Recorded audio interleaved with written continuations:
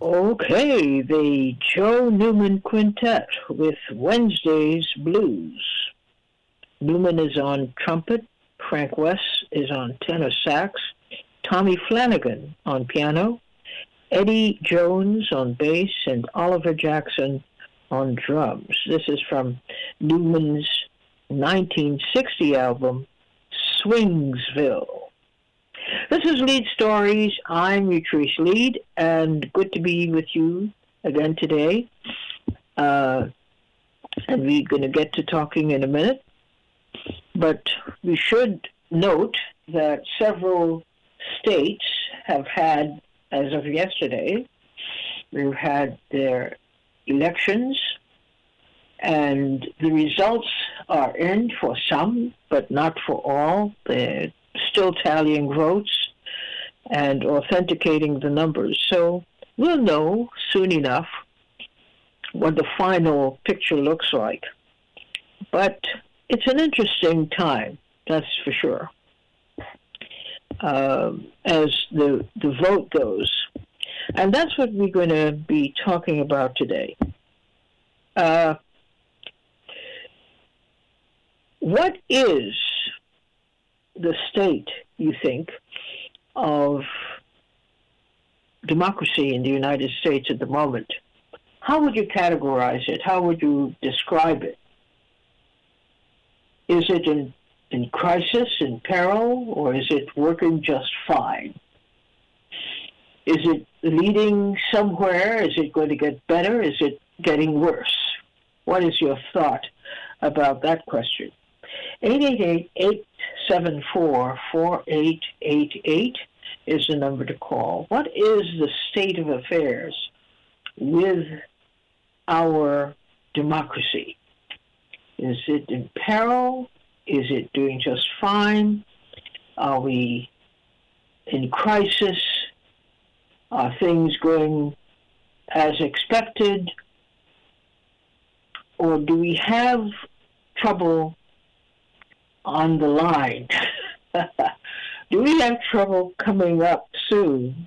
And if so, what kind of trouble do you expect it to be? Let's talk about that today. Since the elections were held yesterday, and as I said, nothing is really finalized just yet, although the results have been called in a couple of races, but generally, even so, they said that they're still tallying.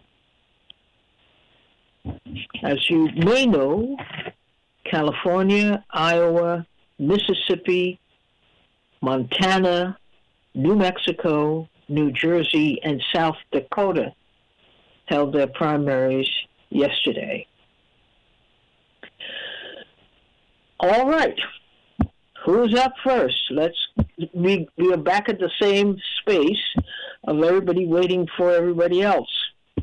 Let's get this moving, shall we? At 888-874-4888. The question is, U.S. democracy in crisis, in peril? And why do you think so, if you think so? I'd be willing to hear what you have to say, but more so to hear what your reasons are, what your explanation is for why you think what you're thinking. Okay. Well, there we go. Nothing yet. This is really beginning to bother me. I'm wondering, is it that there's such a time lag between what we're saying and what you're hearing? Or is it that people are waiting to see other people or to hear other people respond first, and they don't want to be first? Come on, we're all grown up. We can do this. We can do this and express our opinions. And it is important that you do, because the way things are going, we're going to be needing regular people, a lot of regular people with their regular thinking, because they'll be coming up against firmly entrenched political interests, and who knows how that will turn out. Mohammed from New York, you start us off today. You're on the air. Good afternoon. Hope all is going well. America, this democracy, America is on the expressway to fascism. Why do I say that? I say that because the wealth gap is widening. Hello? Yes, I'm listening. There's a dog barking outside my window. Oh. Outside my window. Everything happens right outside my window, although it is closed at the moment. Okay. We still have interlopers. Okay. I say that because the wealth gap is widened between those who have and those who don't have. And, you know, something has to happen. And the people that don't have, they're not going to accept this for too long, as do in many other countries and societies. So with the we have more so-called people that don't have wealth than the people that do have it. So we are a majority. So they cannot afford to let us have the vote because we'll vote them out. And as we can see yesterday, I recall one race where one particular politician spent millions of dollars in his campaign. And I say that because once those people get into power, the only way they're going to be able to contain the people at the bottom is pass draconic laws. And that's why I said fascism. And I shouldn't say this, but I'll say it. The great and go all digital, and as they say, you'll own nothing and be happy. So the current way we're going, we're heading toward fascism. That's my particular. Well, are you being an alarmist here? You call it fascism as if it is going to be all over the place. It is a done deal. It is certain. And but are you sure about that? Well, it's not going to really happen, Utrice, because the people are not going to put up with it, and it's going to be what they call a so-called rebellion. And most people are not going to do nothing because most people, the way they're working and struggling just to survive, they don't have time to really think critically and see what's going on. Many people I talk to, I can talk to you and my particular classmates on here, and they understand. But most people I talk to, just in the public and the society, some of my friends, they don't have a clue of what's really going on. They can feel something is going to happen soon, and it's not going to be nice, but they can't tell you what it is. So I say that because so if democracy is in crisis, yes, what do you see as the solution? Utrice, I'll say this, like all other empires, and I said this before, I'll say it again. You had the Portuguese in the 15th. America's following the same patterns. The Spanish in the 16, the Dutch in the 17, the French in the 18, the British in the 19, and the American in the 20. And they all go down the same way. Military overreach is one of them, and the wealth goes to the top, and they overspend. They overspend in their budgets, and they fall apart. Now, America not going to fall right away, but little by little. It's no gold to back up their currency. The gold has been sold to investment firms. They sell it, and some of us have a few coins. And when the debt becomes too large, like in Cyprus, they're going to take the gold back and probably give us a fraction of its worth. So we're going to have some austerity, and I think we're going to have some depression coming. That's my particular perspective. Okay, thank you very much for getting us started today. Ed from Queens, you're on the air. You're really welcome.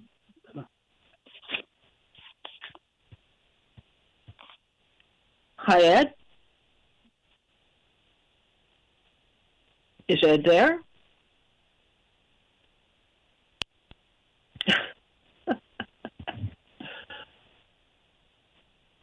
Okay. The call was dropped. All right. 888-874-4888. The question is American democracy in crisis? If so, how can you tell? And what do you think will happen next to possibly avert, or to even deal directly with this crisis? 888-874-4888. We just had some elections yesterday. There are all kinds of results, but there were all kinds of issues on the table as well. And in their own different ways, in the different cities where these elections were held, you had something there that wasn't there before.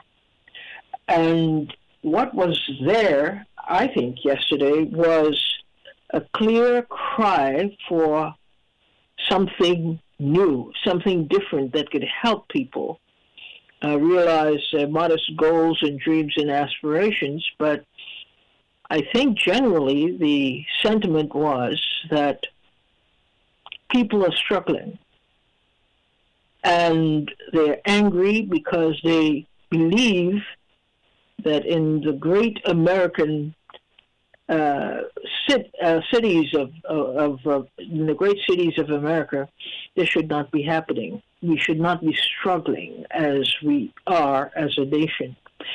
So, what is your take on this? Politically speaking, is America in crisis? What is accounting for it?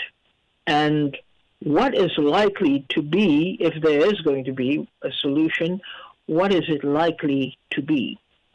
Gene from Maryland, you're on the air.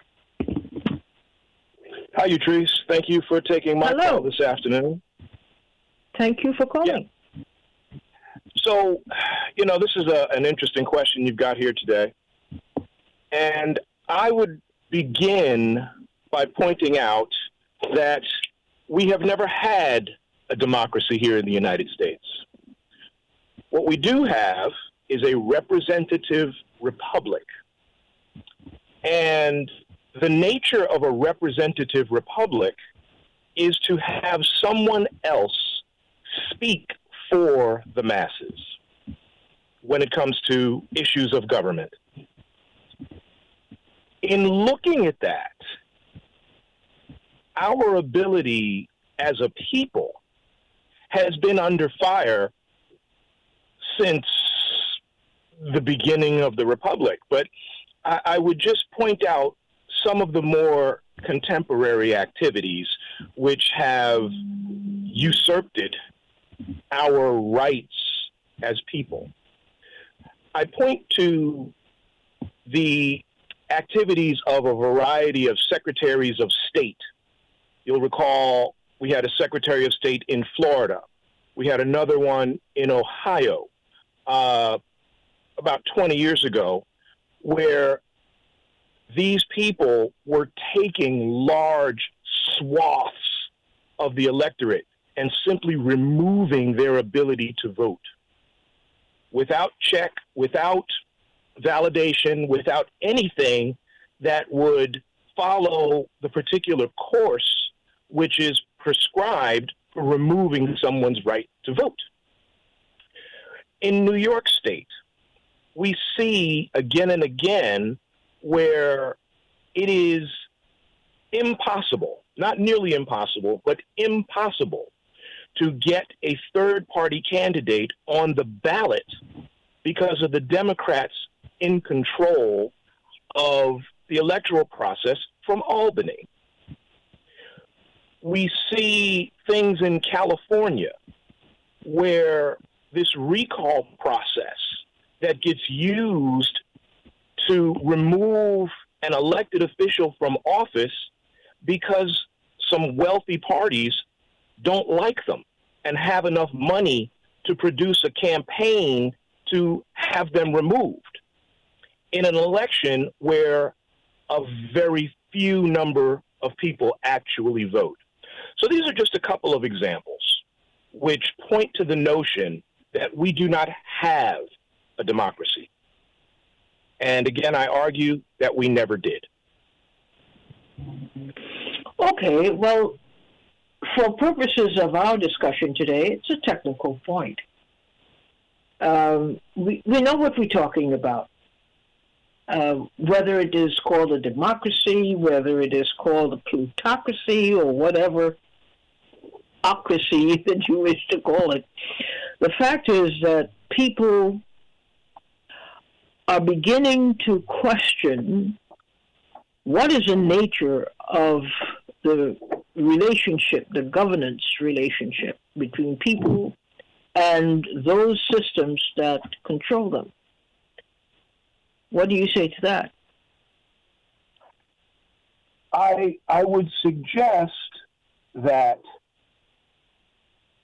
the structure that we have here was set up in this manner to allow for the levels of corruption, control, and management by the moneyed few to extend itself over time and not allow too much opportunity for those people who do not have the money, who do not have the property, and do not have the wealth, and do not have the social standing as the people who were outlined initially to be those who control. So I would point to you, we have seen a few people who have managed to get through, and I would point to someone like Cynthia McKinney. I would point to Adam Clayton Powell. There have been a few. But nowadays, what you're looking at are people who either believe in that structure of moneyed control, or they are a part of that structure of moneyed control. And I'm hopeful that Henry will call in today, and maybe he could talk a little bit about the Pritzker family. And the Pritzkers are a very, very wealthy family from Illinois who have simply taken over. And they're not the only ones. So I want to get back to the question. Is there, as you see it, a crisis in what we understand generally to be, or what we generally call, this democratic process that we love so much in the United States? Yes, it is a crisis, but I think that the crisis comes at us from a different direction. I think it is a crisis because we believe that our vote every 4 years for president, every 2 years for the House of Representatives, and every 6 years for a senator, and the odd state vote that happens every now and again, is an action that we can take that is going to have some effect on the problems that we face. And we see this election after election, campaign after campaign, nothing changes. And the few people that have stood with strong voices and an effort to make that change have clearly been run out. And again, I point to Cynthia McKinney, Adam Clayton Powell, and anyone else who has attempted to get themselves elected as someone who has a different school of thought. It doesn't happen. Thank you. Thank you so much for lending your voice to the subject today and doing so with great enlightenment. Thank you. Ed from Queens, you're on the air. Hello, can you hear me now? Yes, I can hear you now. Yeah, I had to. I guess I had to check my equipment. But I heard you, but you couldn't hear me initially. Good afternoon to you, Trees. How you doing? I'm okay, thank you. Good afternoon to you, too. Thank you.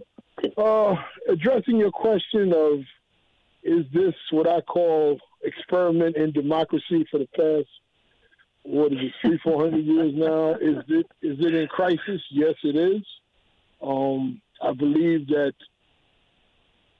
with a lot of things, the election of Donald Trump, the outburst and demonstrations by Mitch McConnell and the Republican Party, the reaction of the Democratic Party, Pelosi and Schumer, I believe the mask is off for a lot of people, and we're seeing that this representative democracy does not represent the people at large.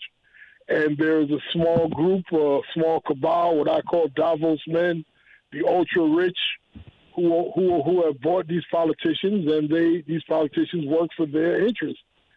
And I think that's becoming more evident to people. I pay attention to a lot of news media.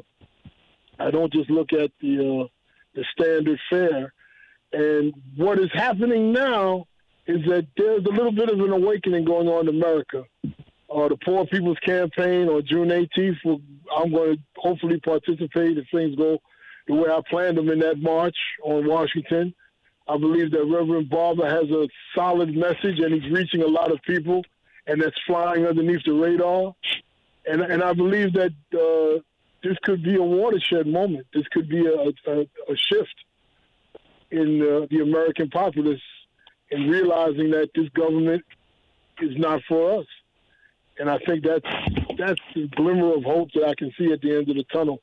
But otherwise, as far as the political establishment, I mean, it's a bunch of dead dogs. I mean, even the ones, even from the Squad to Omar, to all of them, once they get in the position where they can do something, they opt not to, for political power and political compliance.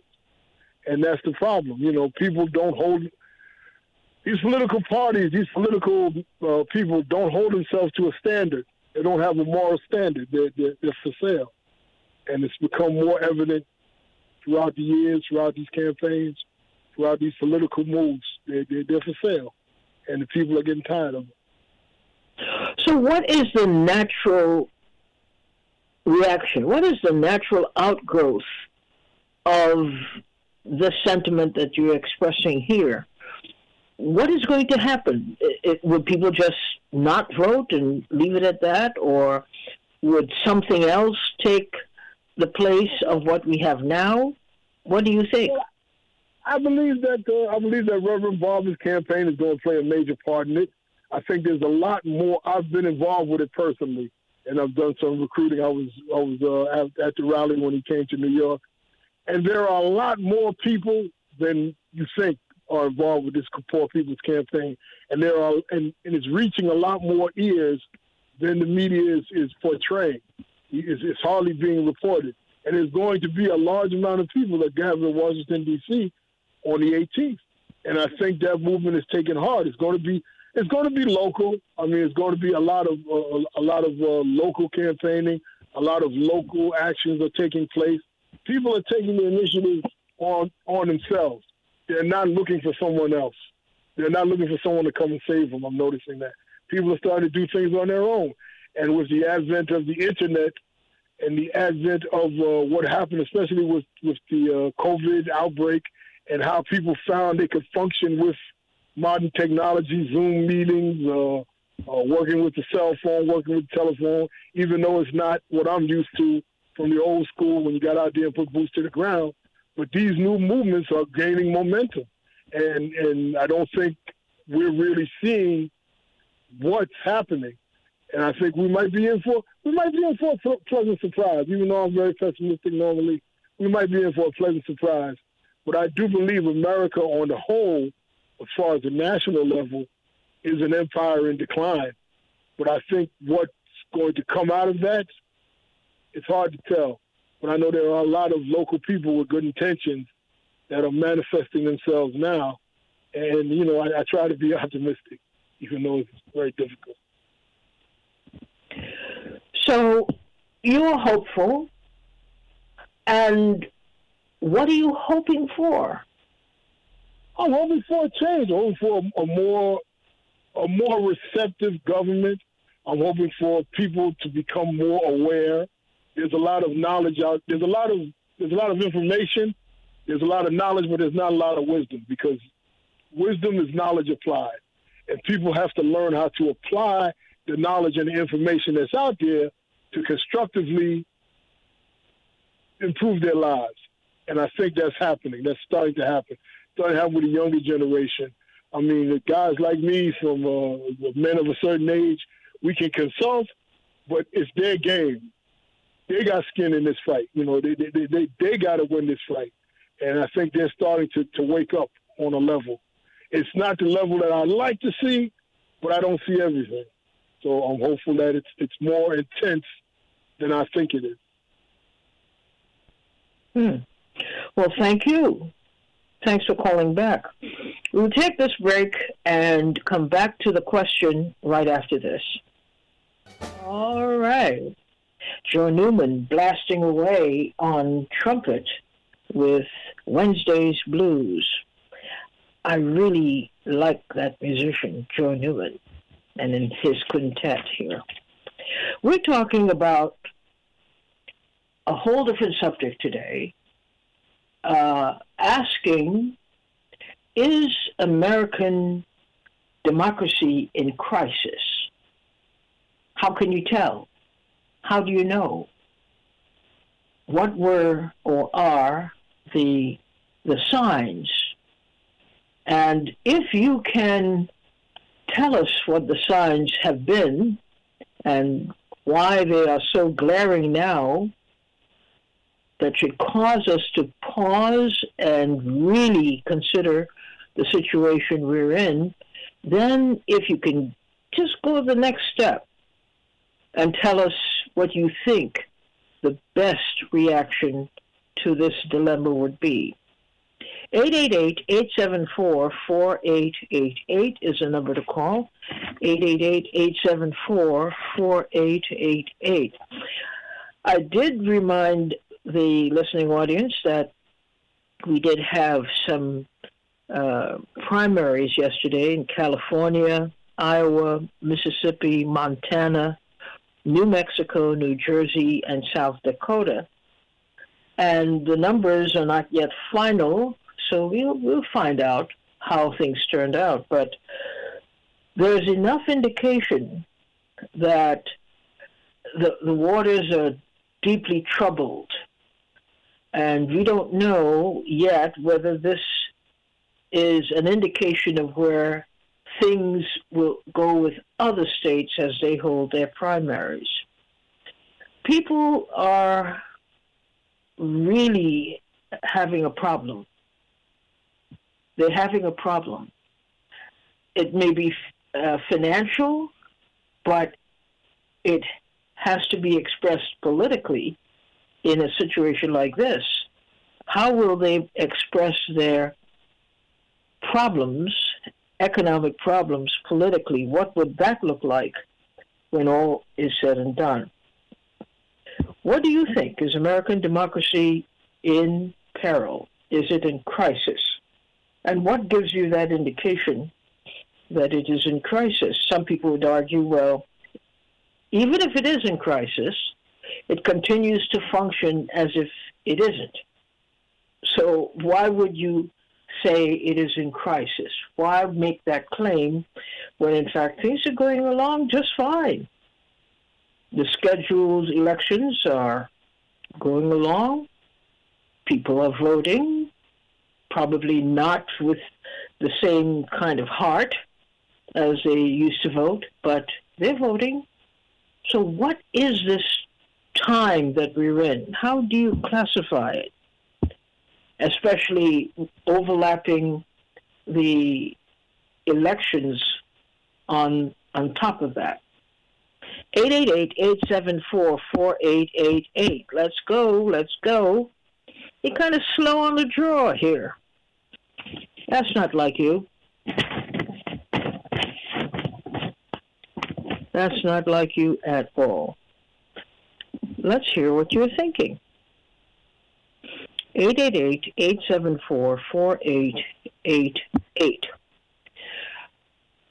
There is something to be said about what a time like this should spark in terms of new political movements. It should spark, or at least we should expect, a kind of activity we haven't seen in a long time, or we haven't seen at all before.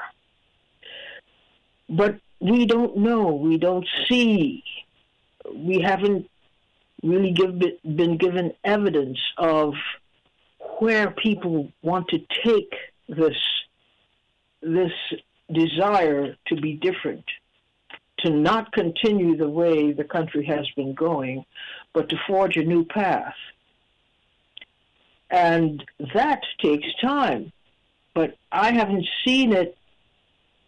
You know, I'm not saying that I see everything, but I haven't seen indications that people are moving in a concerted way, in an organized way, to achieve a different kind of approach to politics that meets what they consider their most important needs.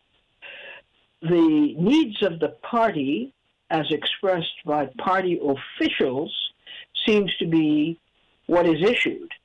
They say this is what we need to happen, and it is the people's job to go out and make it happen. But I think we're turning the corner on a different style and a different way in expressing our political thought and will. Jeremiah from Harlem, you're on the air. Hi, Idris. Hi. So, yeah, in regard to the question at hand, is American democracy on the decline?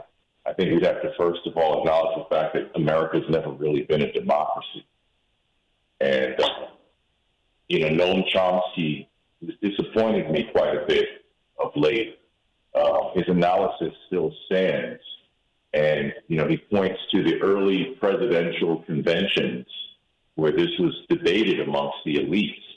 And apparently Thomas Jefferson, who, was a slave-holding serial rapist who I'm not particularly fond of, he was actually the liberal representative in the discussion. And apparently he was saying that the people, although not the wisest brokers of power, are the most honest. And therefore, sort of the popular vote could have a leveling off factor to sort of help counterbalance the corruption of the powerful. But according to Chomsky, and according to the history that's unfolded in this country, he lost the debate, Jefferson did. And people like John Jay, and others made comments like, the people who own the country need to run the country. And they pretty much won the debate, and the rest is history. Then Chomsky takes us to the early part of the 20th century, and he references the book Manufacturing Consent, which is written by Walter Lippmann, who is called the Dean of American Journalism. And he made a remark to the effect of, a revolution has taken place in the practice of democracy, which will allow the president to organize the country and manage the country's affairs with the assistance of, quote, a few Wall Street financiers. And, the hypothesis, and I don't think there's much debate about it if you were to look at it truthfully, is that the real history of American democracy has been a history of marginalizing the public. The whole notion of being inclusive, caring about everyone's opinion, everyone's vote, it's not true. The point is to marginalize the public so that, as Brother Dave points out over and over again, and rightfully so, the wealthy people, the oligarchs, can manage their power and their wealth accordingly. And any notion that the so-called common man and woman is being taken into consideration, well, that's fantasy and mythology.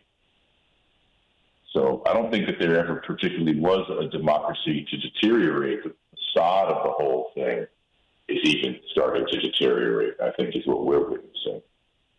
And sort of it's reminiscent of a punch-drunk boxer. It's reminiscent of someone who's been abusing drugs for a long time. It's really starting to show. Take whatever analogy you want, but yeah, there's a degenerative quality about the whole thing. So, what do you think? What do you think after this next round of elections? Do you think that there will be a lot of exploration of new ways of doing politics in the United States? I think that's going to come about by necessity. In my previous call, I alluded to people forming different types of cooperatives, community farming, et cetera, et cetera. I think a lot of solutions to our problems are going to come actually out of necessity as the system collapses unto itself. And, I'm in this whole mess, so I hope it doesn't get too chaotic. I hope it doesn't get too dangerous. I hope it doesn't get too violent.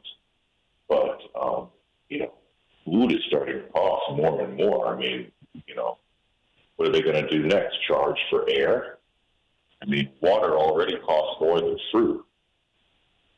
And, next thing is you're going to have to buy a bottled air.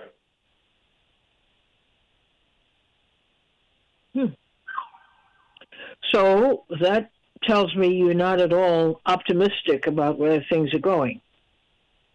Not in terms of the system. I am optimistic in terms of human creativity and human perseverance.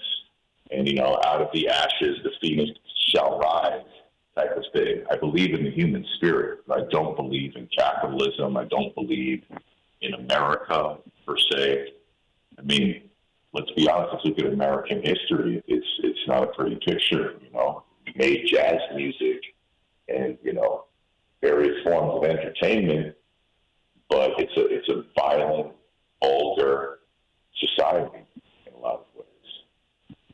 And there's really nothing to write home about in terms of civilizational standards. I mean, I find it so strange that we've had this saying my entire life, this, America's number one type of thing, greatest country in the world, which first of all, it's not very humble or modest to say that. And second of all, it's not true. Because by a lot of measures, a lot of other countries in the so-called developed world are doing better than we are in terms of educational standards, healthcare standards, et cetera, et cetera, et cetera. So, we're definitely the number one in fantasy, the number one in gun violence, number one in lack of health care. We're number one by all of those measures, but where we got this notion in our head that we're just the greatest thing in the world, according to what and based on what? Well, thank you. Thank you for your contribution today. Thank you very much.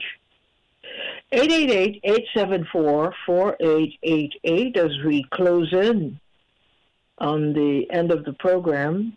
You would want to kind of get your 2 words in at 888-874-4888. Based on what you have observed, based on what is being reported, what's in the general circulation, is American democracy in crisis?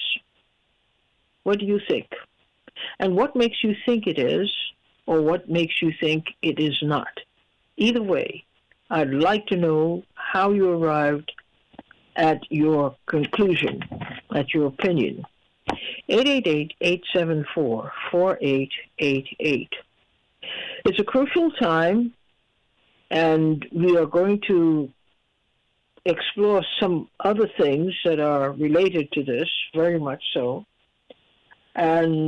But for the moment, we have had, and we still will continue to have, primary elections, which is the way the political parties kind of sift out what is going to be their agenda and who is going to fulfill it. So we've had elections, and the final results are not yet in, but we see that in some states, including the largest state, California, had an election, Iowa, Mississippi, Montana, New Mexico, New Jersey, and South Dakota.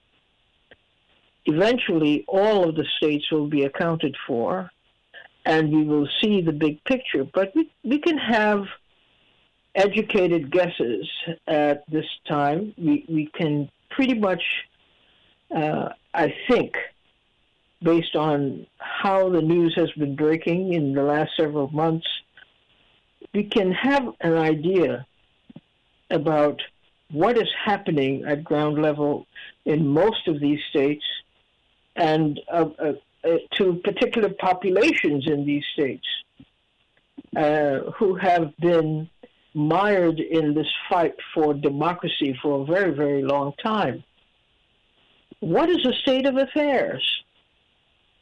And where do things go in a time like this, when we're seeing the ratcheting up of the so-called conservative group who have become quite militant about what they deserve? Of course, this was the element that Donald Trump, in particular, introduced in the general discussion. We have other groups that have affiliated with him and are spreading the message as well, that the time has come for the people, whoever they are, to take charge and to exercise their God-given rights as per the Constitution. And we didn't hear very much in terms of a backlash. We didn't hear a reaction from quarters that we typically hear reactions from, but I wonder what this all means. And what will we see at the end of all of these elections, these primaries that are run? What will the new lineup look like? And what will be the new political agenda and conduct be? Do you have any ideas? 888-874-4888. It's important, very important, to not feel, how should I say, put upon to share your ideas. It is important to share your ideas because you never know, the people might be looking to see where they make their next move and why they're making their next move. That depends on the role we together play in educating people and giving them the encouragement they need to stand up for themselves and to discuss among themselves the state of affairs. How do we navigate the immediate future? How do we protect our interests? How do we carve out the little bit of space that we desperately need to wield our own power and influence and to be a system of checks and balances in fact and in truth against a system that seems to have all the tools it needs to do the exact opposite, to undermine the larger population, to basically make life a little bit tougher, needlessly, by the way. But we have to struggle with that. It helps when we talk to each other. And don't blame me. Don't blame me if something happens and you need to talk. No, it will be too late. This is the time to talk. and to express your ideas and to trade your ideas with others. Don't wait until the door is shut tight, and then it becomes yet another fight added to the fight that we anticipate waging. Take the chance and the opportunity to share your thoughts with others and see where you are. See, everybody can see where they are, what they agree with, what they don't agree with, what they think is workable, what they don't think is workable. But we can't do anything until we talk to each other. And I am amazed, in a disappointed way, that people are just not enthusiastic about talking about what they're thinking. Did you get a memo or something? I didn't issue one, that's for sure. But it is very important. This is political work. And the political work is always about making contact with others, expressing your thoughts and your ideas to others, listening to what they in turn have to say. We teach each other, we educate each other. Sometimes we have no idea about the impact we're having because, we just think we're talking. But in some cases, it is like a lightning rod to people who say, I never thought about that. I should look into this a little deeper. I should get into this a little bit more. We should talk about it at a community level. This is how growth happens and is encouraged. Your ideas are valid, even if people disagree.